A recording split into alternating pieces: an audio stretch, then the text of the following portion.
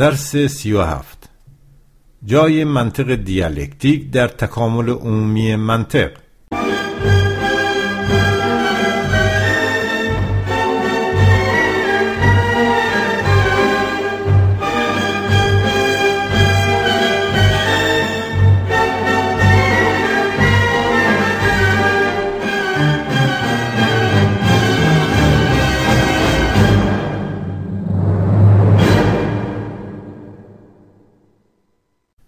گفتیم که ماتریالیسم دیالکتیک در مجموع هم جهانبینی است، هم تئوری معرفت و هم منطق. در این فصل مقصود ما از منطق دیالکتیک عبارت است از کاربست عملی دیالکتیک در طرز تفکر منطقی یا نوعی منطق اپراسیونل دیالکتیکی. یادآوری می‌کنیم که برخی از مسائل این فصل همچنان مورد بحث فلسفه مارکسیست است و در درسنامه‌های قدیمی فلسفه مارکسیستی نیز کمتر مطرح شده. این علمی است در دست تدوین. در این درس نظری می‌افکنیم به تکامل عمومی منطق و جای منطق دیالکتیکی در آن. 1.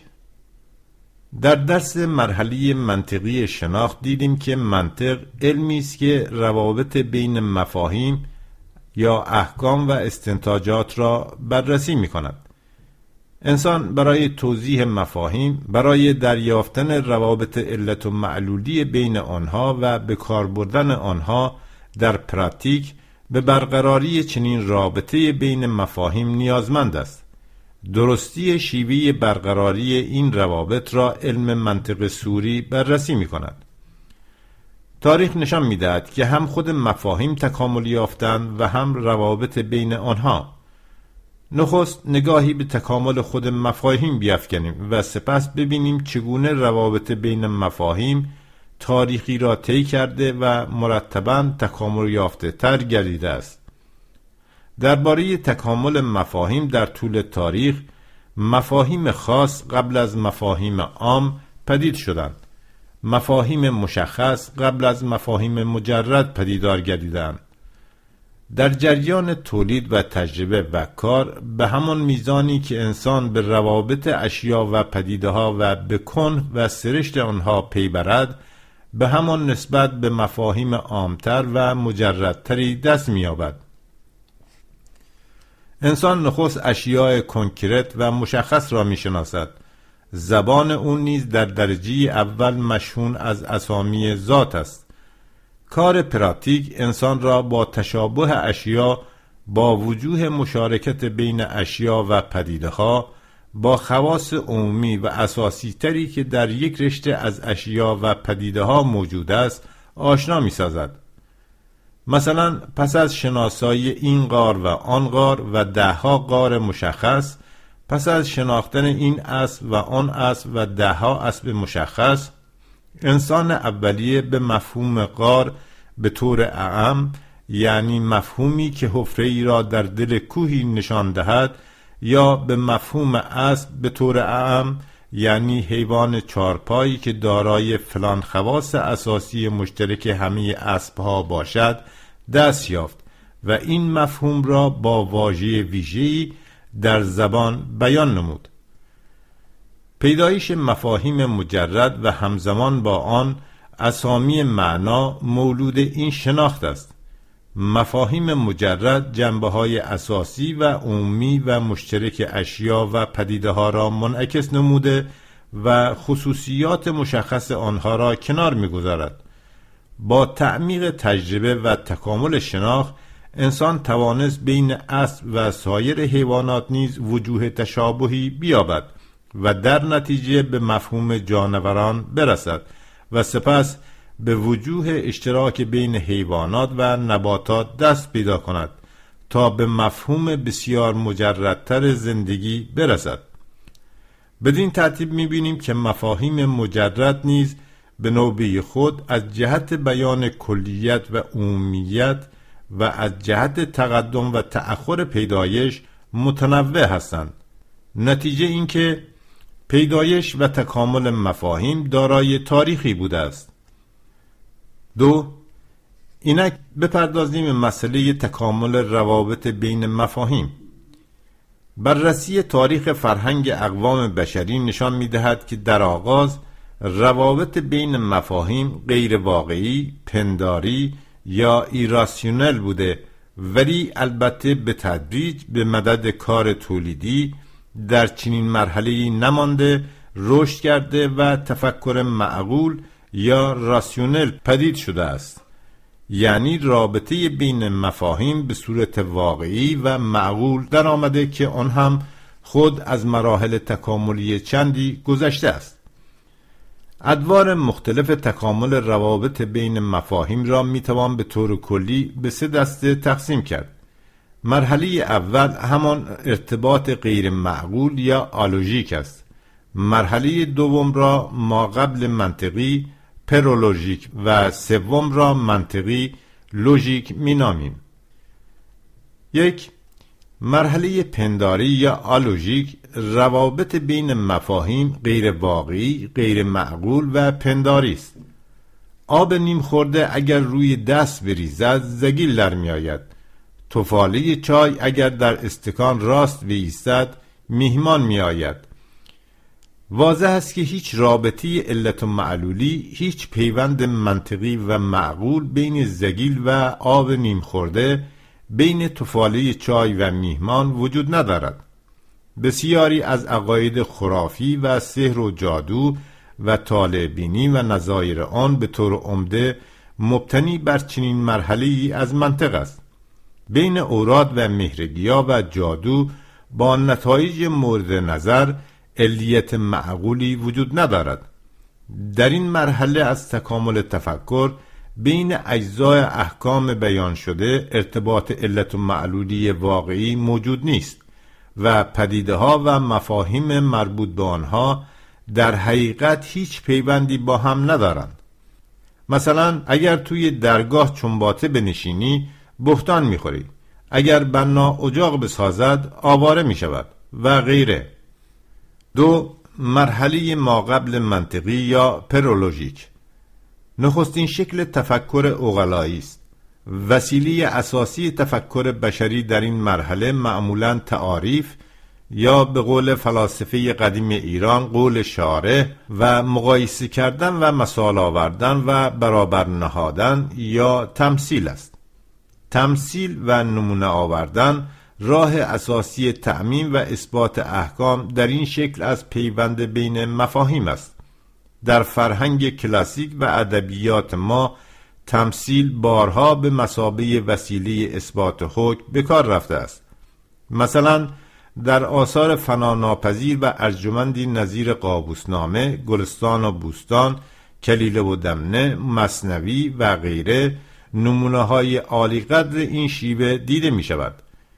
یک نمونه: وقتی مولوی می‌خواهد این حکم منطقی را اثبات کند که برای اصلاح ریشه‌ای امور و ایجاد وضع نو باید وضع کهن را خراب کرد، به این تمثیل زیبا متوسل می‌شود که وقتی کسی زمینی می‌شکافت، ابلهی بر او خورده گرفت که چرا زمین را ویران و پریشان می‌کنی؟ گفت ای ابله برو بر من مران، تو عمارت از خرابی بازدان. کی شود گلزار و گندمزار این، تا نگردد زشت و ویران این زمین. هر بنایی را که آبادان کنند، باید اول از پیش ویران کنند. تمثیل یا آنالوژی یعنی اثبات به کمک تشبیه، البته شکل قوی برهان نیست، یعنی قدرت استدلالی کافی ندارد. اساس آن عبارت از این فرمول است: شیء الف دارای خواص 1 و 2 و 3 و 4 است. شیء ب دارای خواص 2 و 3 و 4 است. پس امکان دارد که خاصیت 1 را نیز داشته باشد. مثال: مایعی که در برابر ماست بیرنگ است. در درجه حرارت معین بخار می شود و در درجه معینی یخ می زند. تر می کند، مزه ندارد. از سوی دیگر می دانیم که آب بیرنگ است. در درجه حرارت معین بخار یا منجمد می شود. تر می کند، مزه ندارد و حلال نمک نیز هست. پس به احتمال قوی مایه‌ای که در برابر ما است حلال نمک نیز هست. در این مرحله منطقی تشابه بین علائم خارجی یا درونی، شالوده قضاوت و بیان حکم قرار می‌گیرد.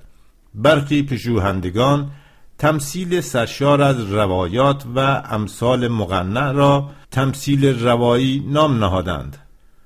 در مراحل معینی از تکامل علم، مقایسه و تمثیل جای مشاهده سیستماتیک و استدلال و تجربه را می‌گرفت.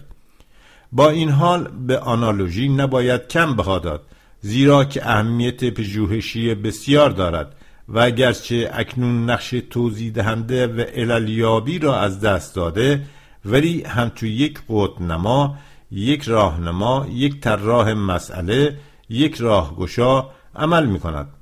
مثلا در علم مدرن نیز طبیعت موجی نور از روی تشابه با امواج صدا کشف شد. آنالوژی به علت خصلت احتمالی نتیجه‌گیری هایش قدرت اثباتی کامل و استدلالی ندارد و به همین جهت هم باید همراه با دیگر شکل‌های شناخت منطق به کار گرفته شود. در علم معاصر از این شیوه به ویژه در تئوری تشبیهات، مدل سازی و علم سیبرنتیک استفاده می شود. برای به کار بردن درست آنالوژی باید لااقل 4 شرط را در نظر داشت. الف، علائم تشابه و موارد مقایسه هر قدر ممکن است اصلی تر و بیشتر باشد. مثلا تعداد شباهت ها بین آب و آن مایعی که می خواهیم حلال بودنش را ثابت کنیم هرچه ممکن است بیشتر باشد و اصلی تر، مثلا ترکیب شیمیاییش. به رابطه و پیوند علامت مورد تحقیق با علائم عمومی شیء و پدیده مورد نظر هر قدر ممکن است مستحکمتر و نزدیکتر باشد. مثلا خاصیت حلال بودن مایع و آب وابسته به آن خواص مشترک و مشابه دیگر باشد. پ، هدف تحقیق تنها یک جنبه و یک علامت باشد، نه از همه جهات یا از چند نقطه نظر. مثلا تنها حلال بودن مایع مورد نظر باشد و در بقیه موارد تشابه موجود باشد. ت، در ضمن تحقیق باید هر قدر ممکن است تفاوت‌های اشیا و پدیده‌های مورد مقایسه و تشبیه را هم در نظر گرفت. مثلا اگر آب و مایع مورد نظر تفاوت بو و درجه غلظت دارند، در محاسبه و مقایسه وارد شود. گذشتگان ما خود به خوبی به میراث ارزش منطقی مقایسه و تمثیل آگاهی داشتند. مثلا شیخ اشراق سهروردی آن را مفید یقین نمی‌داند. مولوی در داستان معروف طوطی و از کوزه روغن ریختن درباره تشبیه مربوطه میگوید: از قیاسش خنده آمد خلق را، کوچ خود پنداش صاحب درق را. 100,000 این چنین اشباه بین، فرقشان 70 ساله راه بین. 3. مرحله منطقی یا لوژیک. تفکر منطقی بشر در تکامل تاریخی خود مرحله پرالوژیک را هم پشت سر می‌گذارد و مرحله بعدی وقتی آغاز می‌گردد که انسان در اثر تراکم تجارب عملی و سیر ژرف‌تر در ماهیت وجود در نتیجه پراتیک همه‌جانبی تولیدی و اجتماعی به برقراری روابط منطقی و علت و معلولی واقعی بین مفاهیم موفق می شود. موضوع قسمت بعدی همین درس. پس روابط بین مفاهیم یا محتوای علم منطق تاریخی را پشت سر گذاشته و از مراحل متعددی گذشته است. منطق انسانی تاریخی دارد. 3. دوره منطقی یا لوژیک را میتوان به نوبه خود به 3 مرحله تقسیم کرد. اول مرحله قیاس یا نتیجه‌گیری یا سیلوژیستیک.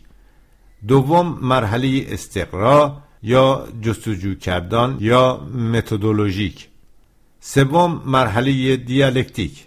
به این ترتیب دوره منطقی تکامل تفکر بشری نیز خود دارای تاریخ و مراحل رشد است، یعنی قواعد و موازین پیوندها و ارتباطات بین مفاهیم از منطق صوری آغاز می شود و به منطق مضمون می گراید. منطق صوری یا فرمل فقط اشکال و صورتهای منطقی یا ارتباطات بین مفاهیم و احکام را از نظر درست بودن شیوه کاربست مطالعه می کند و روابط ماهوی با ارگانیک پدیده‌ها و اشیا را در نظر ندارد. 1. در مرحله قیاس نقش معجزه آسایی برای تجرید و تعمیم و قضاوت‌های کلی و استنتاجات قائل می‌شوند. اساس شیوه قیاس عبارت از قضایای منطقی است که معمولاً بر 3 حکم استوار است و قاعدتاً از 2 محمل یا 2 مقدمه یا 2 قضیه، یکی حکم عمومی و قضاوت کلی یا کبرا و دیگری حکم و قضاوت جزئی یا صغرا. حکم سومی که نتیجه یا استنتاج نامیده می شود به دست می آید که قضاوت تازه است و ضرور است. مثلا همه خزندگان حیوانند، مار خزنده است، پس مار حیوان است. البته قیاس و نتیجه گرفتن از استدلالات انواع مختلف دارد که در علم منطق صوری آموخته می شود. وجه مشخصه قیاس آن است که اولا یک عمل منطقی و فعالیت مغزی مربوط به پیوند بین مفاهیم است که انحصاراً در سطح مفاهیم و احکام انجام می گیرد. ثانیاً نتیجه حاصل به ضرورت از محملها ناشی می شود و اگر محملها حقیقت داشته باشند نتیجه نیز مسلماً و قطعاً حقیقت خواهد داشت. قیاس و بنیادگذار نابغه آن ارسطو که در تکامل تاریخی تفکر نقش بسیار ارزشمندی ایفا کرد، می‌خواهد همه رازها را با قیاس و استدلال و از راه منطق صورتها بگشاید و سراسر هستی را توضیح دهد. سیستم فلسفی ارسطو و ابن سینا و همه پیروان فلسفه مشا نمونه کامل چنین منطقی است. 2. اگر روزی تمثیل تنها حربه معجز نمون بود و روز دیگر قیاس کلید سحرآمیز شمرده میشد، با سیر تکاملی بشر و همراه با تراکم باز هم بیشتر تجارب عملی و علمی، تحول کیفی نوینی در منطق انسانی رخ می‌دهد و هر دوی آنها از رونق می‌افتد و همزمان با مرحله معینی از رشد نیروهای مولده و تکامل علوم طبیعی، استقرا یا جستجو کردن، از فاکت‌های متعدد نتیجه گرفتن، بر تخت سروری می‌نشیند. در مرحله سیلوژیستیک یا قیاس، نتیجه‌گیری از احکام کلی و سیر از کل به جز مطلق شده بود. در مرحله استقرا یا متدولوژیک، سیر از جزئیات به کلیات، از فاکت‌ها به حکم مطلق می شود. مثال ساده: بررسی مشخص نشان می دهد که آب که مایعی است در هر ظرفی ریخته شود به شکل همان ظرف در می آید. سرکه نیز همینطور است. شیر و شراب و جیوه نیز که مایع‌اند به شکل ظرفی در می آیند که در آن ریخته می شوند. نتیجه علمی حاصل می شود که مایعات شکل ظرف را به خود می گیرند. در این دوران فرهنگ بشری ستارگان درخشان تازه‌ای را بر آسمان خود می بیند. بیکن و دکارت با منطق تجربی خود اساسی نو می آورند. منطق تجربی مدعی می شود که کلید قیاس از گشودن قفل‌های دژ در بسته طبیعت عاجز است و تنها راه رخنه در این دژ تجربه، شناخت جز و گذار به کل است.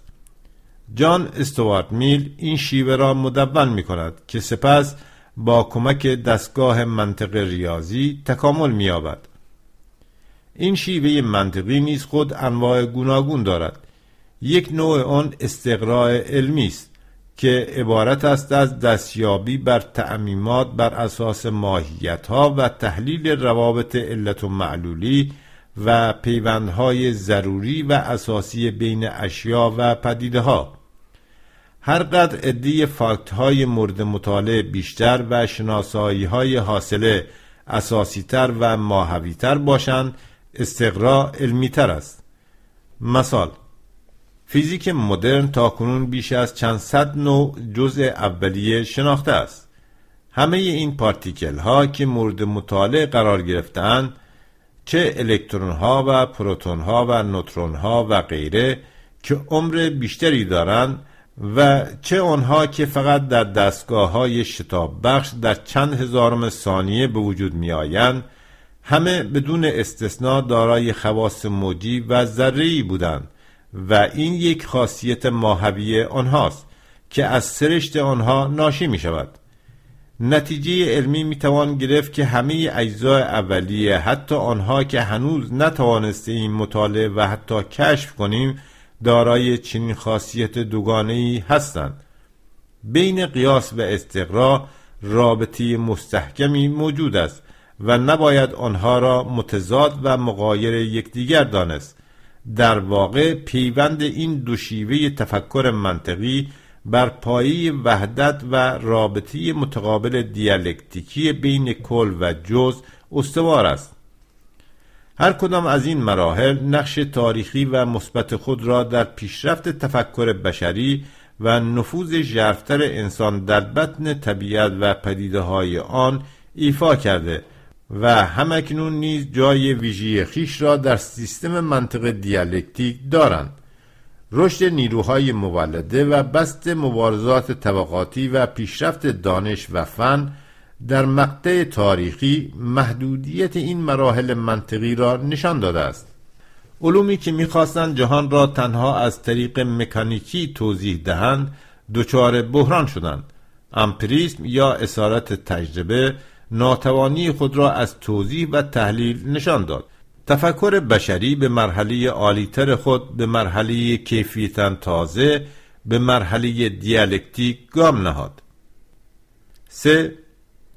منطق دیالکتیک حلقه استقرا و حلقه قیاس را به هم انداخت، تجربه و تعمیم را به هم آمیخت، پراتیک و تئوری را در یک سیستم واحد در بر گرفت و سنتزی برتر به وجود آورد. منطق دیالکتیک نتیجه و سنتز دو دوره تکامل منطق بشری است که در یکی از آنها منطق سوری ارسطو و در دیگری منطق تجربی بیکن و دکارت و جان استوارت میل بهترین شیوه پی بردن به رازهای گیتی به شمار می آمد. منطق دیالکتیک در حالی که عالی‌ترین دستاوردهای دورانهای ما قبل تکامل تفکر منطقی را در خود جمع می کند، از صورت به مضمون می پردازد. بین اشیا و پدیده‌ها روابط ارگانیک و ماهوی برقرار می کند. مرحله کیفیتاً نوعی از تکامل دوره منطقی یا لوژیک است. در 2 درس آینده نکات اساسی آن را توضیح می دهیم. پایان درس 37.